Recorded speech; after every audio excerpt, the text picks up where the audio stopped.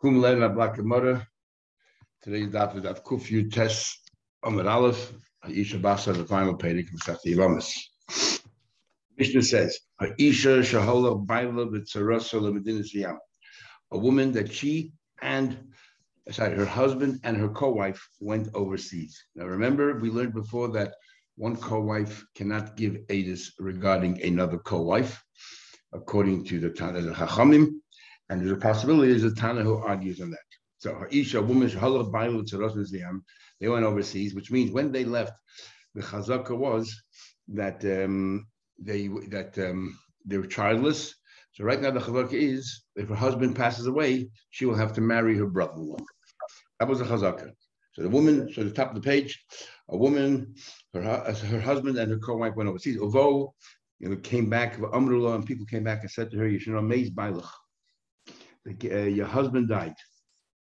So what happens now? The question is, the co-wife, did she have a child? Did she fall pregnant while they were overseas and have a child, or will have a child? And therefore, there's no mitzvah yibum, or they remained childless and there's still mitzvah yibum since she cannot marry anybody else.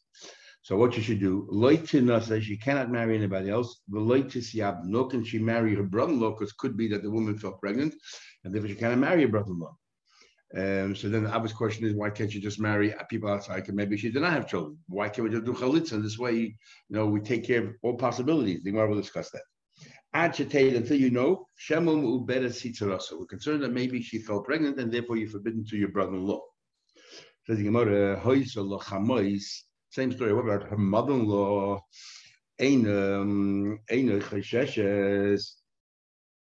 other words, the mother-in-law went overseas. The mother-in-law, there was no brother, no siblings. So at this juncture, when the mother-in-law went overseas, there was no mitzvah yibum. Why? Because no brothers-in-law. And now and then she died, whatever it is. Question is, did she fall pregnant and give birth to a child? So now you have a brother-in-law. So if this woman's husband dies, she now has to wait for the brother-in-law to get chalitza, yibum, so on and so forth. Now, there's a big difference between the tzara giving birth and the mother-in-law. If the tzara gives birth, we don't care if it's a male or a female. There's three possibilities. Either she miscarried, if most women fall pregnant and give birth, so either she had a miscarriage, which is a minority, or she did have a surviving child. It's 50% chance. It was a boy or a girl. And as far as Yibum is concerned, if there's a boy or a girl, there's no longer a mitzvah yom because you're no longer childless. But as far as the mother-in-law is concerned, you're worried that you had a son, and therefore you have a brother-in-law that you have to wait for. And that's far less chance, because it's less than half. First, maybe she miscarried, and even if she didn't miscarry, half of them are boys and half of them are girls.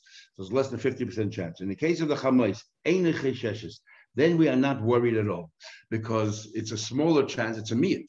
The chance of a miyat that there's a problem. Because even if she fell pregnant, she gave birth, it could have been a girl, not a boy. So you know, right there, Yotza Malaya, but what happens if the mother-in-law went and she was already pregnant? Then we are worried. Then we are worried that maybe it's a 50% chance it's a boy. The Gemara will explain later why we're worried in this case, because you can say the same thing. Maybe she might miscarry, but even if she has a child, it might be a girl. Nevertheless, this time we are worried. Yeshua says, we're not worried. Why? Because for the reason we just said. Maybe she miscarried, and even if she didn't miscarry, it might be a girl. Okay, says the Gemara,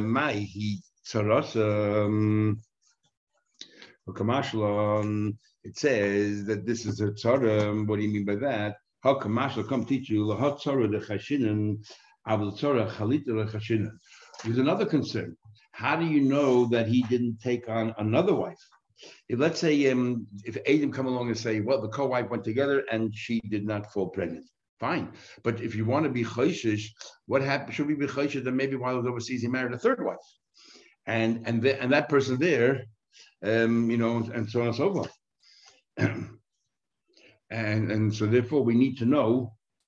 So he says we're not worried about it that far to say that maybe he married another woman. That we are not worried about at all. Okay. Says about further. Latest nasei later yavim. Okay, so we're not worried that maybe she married another wife and she fell pregnant. So therefore, again, you're also to the other. No, if Adam come along and say that this Sarah that he left with did not become pregnant, then she can go ahead and marry her brother-in-law. or there's chalit to one another. We just said like we understand why we don't let her to be miyabim, because maybe the co-wife fell pregnant and therefore you cannot marry your brother-in-law. It's an issue of Aisha's the brother's wife. The deal so maybe she fell pregnant and now you're marrying, and this guy will be marrying his brother's wife, which is us in the Torah. There's no mitzvah yibum there because it was a child. And like to not say, Amai, but why do you say that she cannot marry people? Okay, she's not tied to brother, but you're also not letting her marry anybody, any strangers either. Why not?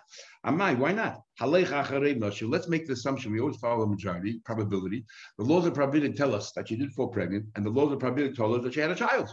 So if she had a child, then there's no mitzvah yibum anymore, and she's free to go. Why are we being machmir here and saying, but you cannot marry anybody else out there as well? What are we worried about?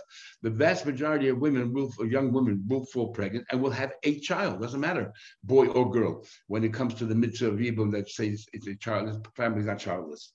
The Roiv Nashim is Abris, the eldest. Most have fall pregnant and give birth. Lamos, so possibly the only answer is that Ameir, our Mishnah, the author of Mishnah is Ameir. And we learned this already a number of occasions. The Chayish L'Miutim. Ameir is always concerned also about the Miut, also about the minority. Take that into consideration. In other words, could be that we follow the minority that maybe it was a miscarriage, even though the chance of that are far less likely, but it could be to happen, and therefore they're still childless, and she cannot marry anybody outside. As the Gemara, no. I cannot, and to say that would be difficult because it's a stam mishnah. To say you follow the minority opinion of Meir, which follows the minority, is difficult unless you have no choice. Says the Gemara, lav dafka. Afil tim rabbanon. Perhaps we can say is rabbanon. Ki azi rabbanon basarubim. There's two kinds of roivs. There's a roiv the isa de kaman, and there's a roiv the lesser kaman. There are two kinds of roivs, which means there's a roiv where you have, as Gemara explained, you have 9 stores that sell kosher meat and 1 store that sells non-kosher meat. Now, if you walked into a store and you don't remember which store you bought it from, we're learning more, so that's called kavua. Since the suffix started at a fixed place, and we have a rule called kavua, anything which is fixed is like half and half, 50-50, and therefore it's treif. But if you found it out in the street, benimtza, most stores are kosher, so we'll assume that this meat that you found in the street came from the kosher store. That's called a ruba di isa kaman. The rave is present right in front of us. And then there's another rave called ruba lesa kaman. A general rule. We have this, it's axiomatic that this is how it works. As we're going to see, that most people, most kids do not turn out to be sterile when they grow up, or most girls do not become islanders like around when they grow up. They become fertile. That's called a general rule, or a rule that half of boys and half of girls. These are rules. That's called a ruba de lesa kaman. There's actually a machlek nachrani, which is stronger, a ruba de isa kaman, a ruba de lesa kaman. So the Gemara right now thinks that perhaps when does Rab Meir, when do the Rabbanan say that we follow a rave only if the rave is in front of us? It's a strong rave, it's right in front of us. But if it's just a general rule, not in front of us, it's much weaker. And therefore, maybe the Chachamim Maidi look after the meat. So here also, you're telling me a rule that most women fall pregnant and have children. That's not in front of us. That's just a general rule. Maybe the Chachamim Maidi, we're also concerned about the meat. The logic of Ruba Disa Kaman is the Machlekes Nachrein. Whether it's a logical thing, it's a bird, because the majority of the stores are kosher, you found a piece of meat. Logic says that it came from the majority. Or is it a halachic thing? It's not a majority, it's a halachic thing. And therefore, there's no logic to it. And the third opinion is that the rave is in front of us, but so is the meat in front of us. It's like a mixture. And we know the rule by a mixture is it's called taruvas. And taruvas, we know you follow after the majority. Where do you know if it's exeris or kasa? Where do you know it from? Because it says in Torah, you follow the majority.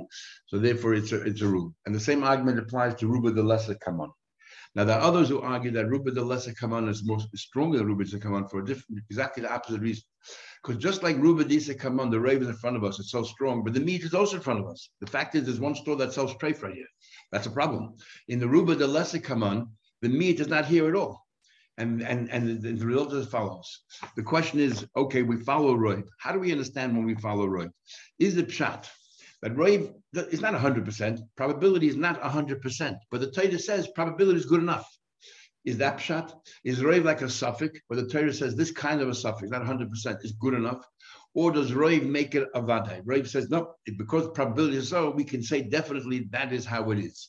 How do we understand a roiv? And in a way, in Ruba de Isa Kaman, it's a bit hard to say that the roiv makes it 100%. There's a trade for store right there. I can say 100% this came from the kosher stores. So therefore, the Rush says in Baba Tzir that it's only a suffix, a strong suffix, that's the probability. But probability, the Torah says this kind of probability is good enough. When it comes to Ruba de Lesser Kaman, it's easier to understand in logic that the roiv is actually a vadai because the meat is not in front of us. So therefore, if we say that the rule is that most women fall pregnant and give birth to children, it's like we'll say without knowing, we'll say it's 100% that she gave birth. We can say 100% because the miyut is not in front of us. So therefore, it's nothing directly contradicting the assumption that it's 100% that she had a child. Anyway, so now the Gemara wants to say that even the Rabbanan will agree when it comes to a general rule, Ruben Lessa Kaman, maybe we what do you call it? We are when the Rabbanan say that we don't follow the meat when there's a Ruben Lessa Kaman, because the meat is not in front of us. But maybe a Ruben Isa Kaman, the meat is in front of us, the Rabbanan agree, we're worried about the meat. The Gemara explains. When I feel everyone, when the Rabbanan follow the Ruben Isa Kaman when the Rebbe is in front of us, you're going to take Chanuis for Sanhedrin, Aba Ruben Lessa Kaman, maybe right now the Gemara says the Ruben Lessa Kaman is much weaker. Maybe a Ruben Lesser Kaman is much weaker, and therefore a Ruben Lesser Kaman, the Rabbanan don't follow that roiv. It's a weak roiv. When the roiv, 9 stores are in front of us selling kosher, that's the roiv is right in front of us. Rather than just a universal rule. Universal rules, more like fluff. This is a fact. 9 kosher stores. So Rabbanan say the roiv is very strong. We ignore the meat. That's one vantage point from one perspective. But Ruben the less like the 9 stores, or the case of judges, 2 judges versus 1, 12 versus 11. You have the majority right in front of you, so we follow the majority. The minority is non-existent. When it comes to a general universal rules, like also it's a weak Rabbanan. Rabbanan don't follow that kind of Rabbanan. Maybe Rabbanan will agree. Our Mishnah should be the Rabbanan. We're talking about universal rules. So the Gemara says, what do you mean? I'll prove it to you. You're not right. That the main argument of in fact, where does Rameir say he said when it comes to the Kusim, the nation of Kusim, he says that we treat them all like Gedi Aroy, false Gedi. Why? Because they caught a handful of these Kusim going to Har Gerizim and worshiping an idol. And they were only a meat. And yet that meat was sufficient to take the entire tribe of Kusim and treat them as if they were Goyim. So we see Rameir holds the opinion of what do you call it? So the Gemara says, I'll prove it to you that you're not right. When it comes to a young boy, young girl, we learned before the Ruben, and we learned that one of the Meir says that they cannot give what do you call it? Yibum. Why not? Because maybe it'll turn out to be sterile, or maybe she'll turn out to be barren. Majority girls or boys are not that way. But yet the mayor is worried about it. So we see the mayor is worried about miyuta, and that's a universal rule. The child in front of us, no, we don't know. The Gemara explains, that's just a universal rule. But also the Rabbanan, but even then the Rabbanan follow the roiv. So we see that the Rabbanan make no distinction between Ruben the Isa Kaman, Ruben Lessa Kaman. Based on the fact that we make no distinction, therefore the Achronim argues, someone say Ruben Lessa Kaman is stronger than Ruben Isa Kaman, because the meat is not here either. The time we learn, they don't give chalitza in order to do yibum divra well, it's well what you said. No, we don't give chalitza. We agree with you that chalitza they cannot give, but not for the reason that you said. Because ish kosa the parsha, it says in the parsha, it says ish that who's the one that if the man doesn't want to take the yevamos, so on and so forth, and therefore we equate a isha to a ish. So therefore, it has to be an adult. Why can't they get married? Even though generally a couple cannot marry, but here that's when you're marrying on your own accord. Here the Torah made this marriage, so therefore it should work. We had before Minashamayim. Cotton, he responded. Cotton might turn sterile. Islands. The Nimtza Poigin Be'erev comes out, they're getting married for no reason because then they cannot have children. So we see Rabbanan Savri, Rabbanan hold no. Zilbas are Ruben Diktani, but Diktani allows this. Most boys are not sterile. Zilbas are Diktani go for most girls. Diktani is love islands. Most girls are not barren. So we see that Rabbanan hold. You always follow right. So how come our Mishnah says that she cannot marry other people because maybe she miscarried and she didn't have any children? That's only a meat. So it must be the author of our Mishnah is a maid.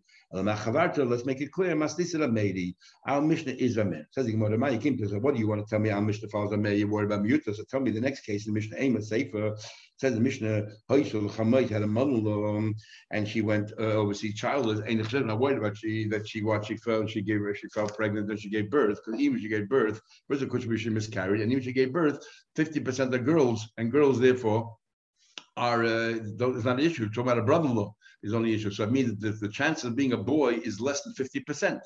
And that's why we go after the majority, and therefore she's permitted. But you're telling me that we're going to go to a mayor who worries about the minority. There's a minority chance it's a boy. So therefore, she should be usher till we find out whether she gave birth to a boy and so on. You could follow the majority of women, but not she misapres. The most women fall pregnant and give birth. Some of them fall give pregnant. Even she gave birth at 50-50. And the reason, the logic behind this, then is take the minority, the unlikely thing that maybe she miscarried. Let's say 1 or 2% of women miscarries. At least 98% of the women will give birth, but 49% of that are boys, 49% of that are girls. So you take the 2% of miscarriage and the 49% of girls, a 51% chance that there's no issue with this woman that she has to worry about a brother-in-law. There's no brother-in-law. But according to Rameh, we're worried about the miyat. 49% chance there is a boy there, so she should not be able to get married. Let's worry. But according to Rameh, let's worry. Says the Gemara, the reason why we're not worried is so my answer, Dilma Kivan Ichzagulashuk. Over here, you have a chazaka. When this mother-in-law left town, there were no children. And because when this mother-in-law left town, there were no children, so therefore the chazaka was at the no mitzvah yibum. So now we add to the chazaka. So now that you have a roiv that says that even now if she gave birth, it's probably a girl or she miscarried. And together with the chazaka that supports it, the roiv and the chazaka that support it, therefore, you're not worried. That even the Rameh is not worried about a miyuta in this case over here, because you have the chazaka that says that she does not have mitzvah yibum. Says the Gemara, therefore they're not worried.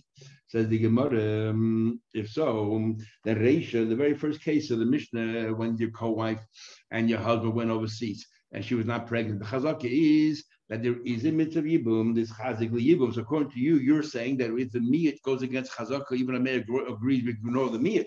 So in this first case of the Mishnah, we should have that the woman, when she goes to when they go overseas, she should be able to marry the brother-in-law, because the chazaka said before they left overseas that if he passed away to a childless, she'll marry the brother-in-law. And now you're telling me that there's a a miyat and so on and so forth. So what? We take the chazaka that you marry Yavam, and then we don't worry about the miyat, and together we should say that you can go ahead and marry the brother as well. The reason is if you wanted to marry the brother-in-law, if by law they're not allowed to marry their brother-in-law, there's an issue of chorus involved.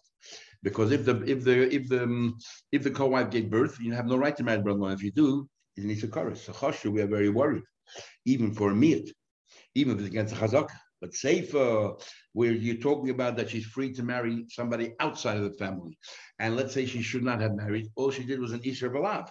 It's allowed the Chashu, we were not worried. We're not worried.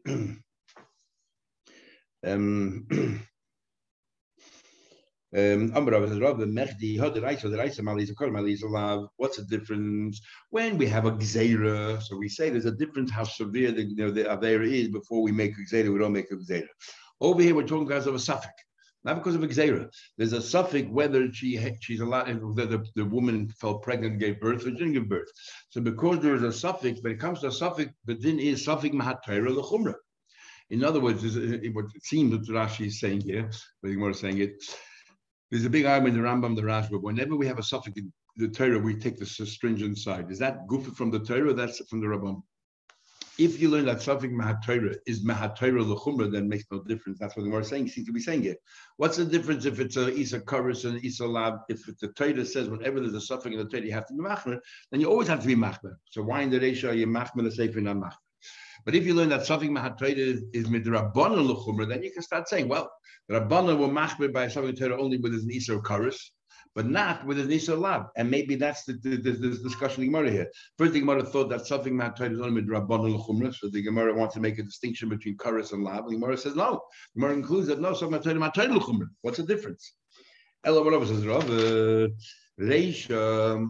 I'll tell you very simply. Reisha in the Reisha Chazaka Liyibum. The Reisha the Chazaka was before they left town that they were childless. She's going to marry the brother-in-law.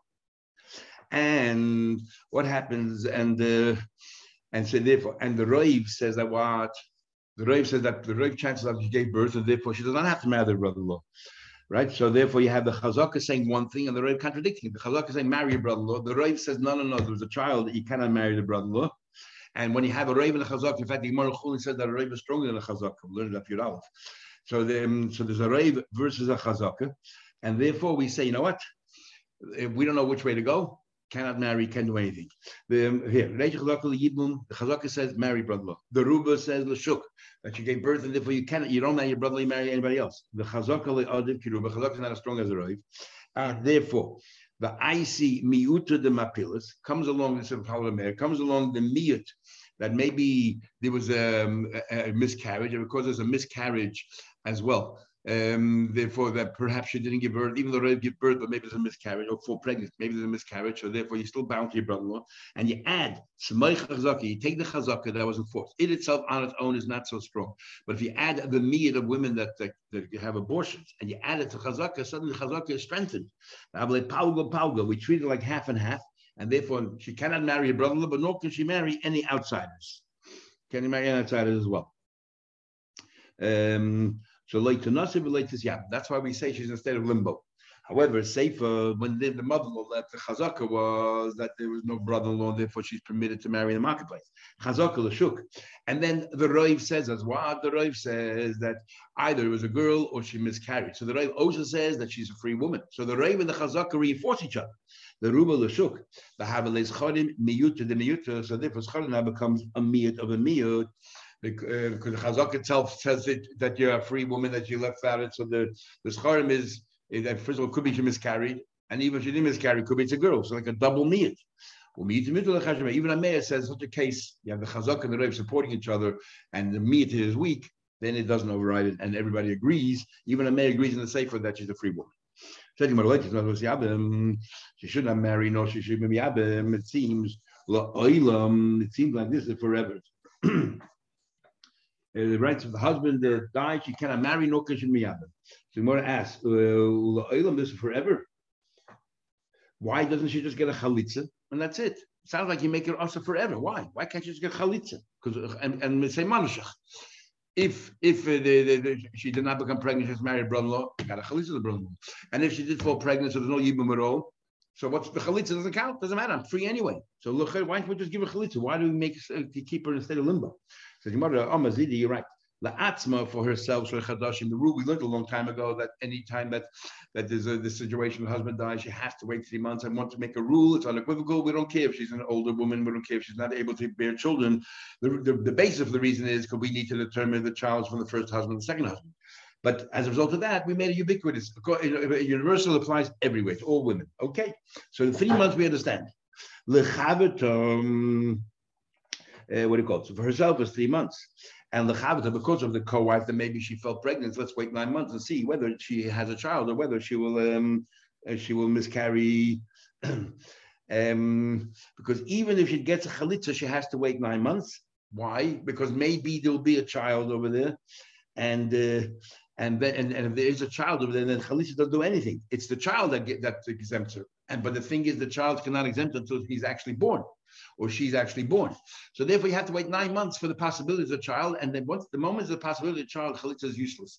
But you'll be free once there's a child, but you have to wait till the child gives birth. Okay, so you got to wait 9 months, because a total of 9 months, so 3 for this, and another 6 months for that. Fine. And according to this, according to them, what do you call it? Then she gets chalitza manashach. Right? If there's no child, okay, so they had to marry the brother-in-law, get chalitza. If there was a child, the chalitza doesn't do anything. However, Abai Barov says, no, unfortunately for her, we won't give her a chalitza at all, and she's stuck. Why is that? We are worried. Maybe there will be a child. And so what's wrong? And there will be a child, and the reason why she's free is not because of the chalitza, she's free because of the child. Now there's a big difference why she's free. If she's free because of chalitza, she cannot marry a kohen, because the chalitza midrabanan is treated like a divorce. If she's free because of the child, she can marry anybody. So initially, when we gave her chalitza, everyone knew she cannot marry a kohen.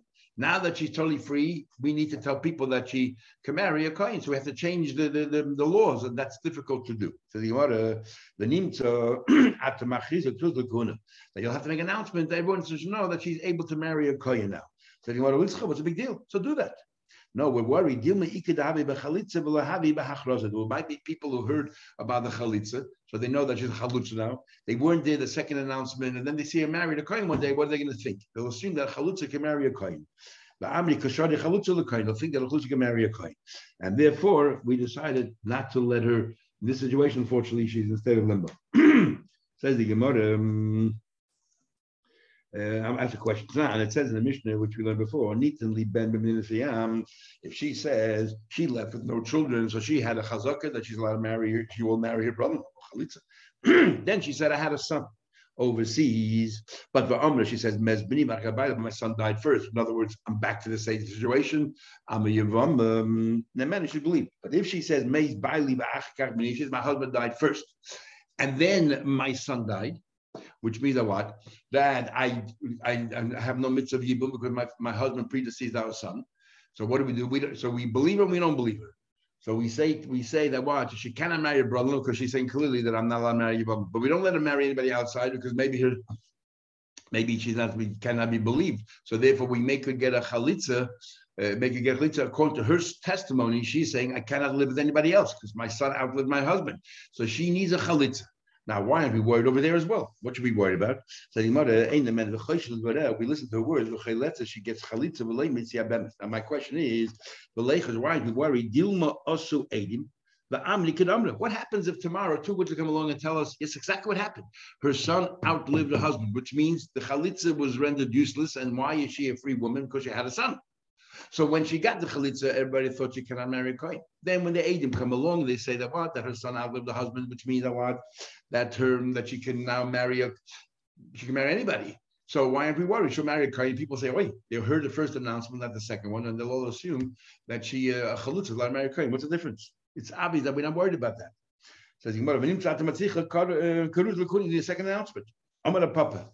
Begrusha. A papa says that din over there where we say she receives a chalitza because of her words is talking about a woman who's divorced who anyway cannot marry a kohen, so nothing can go wrong. Rab Huna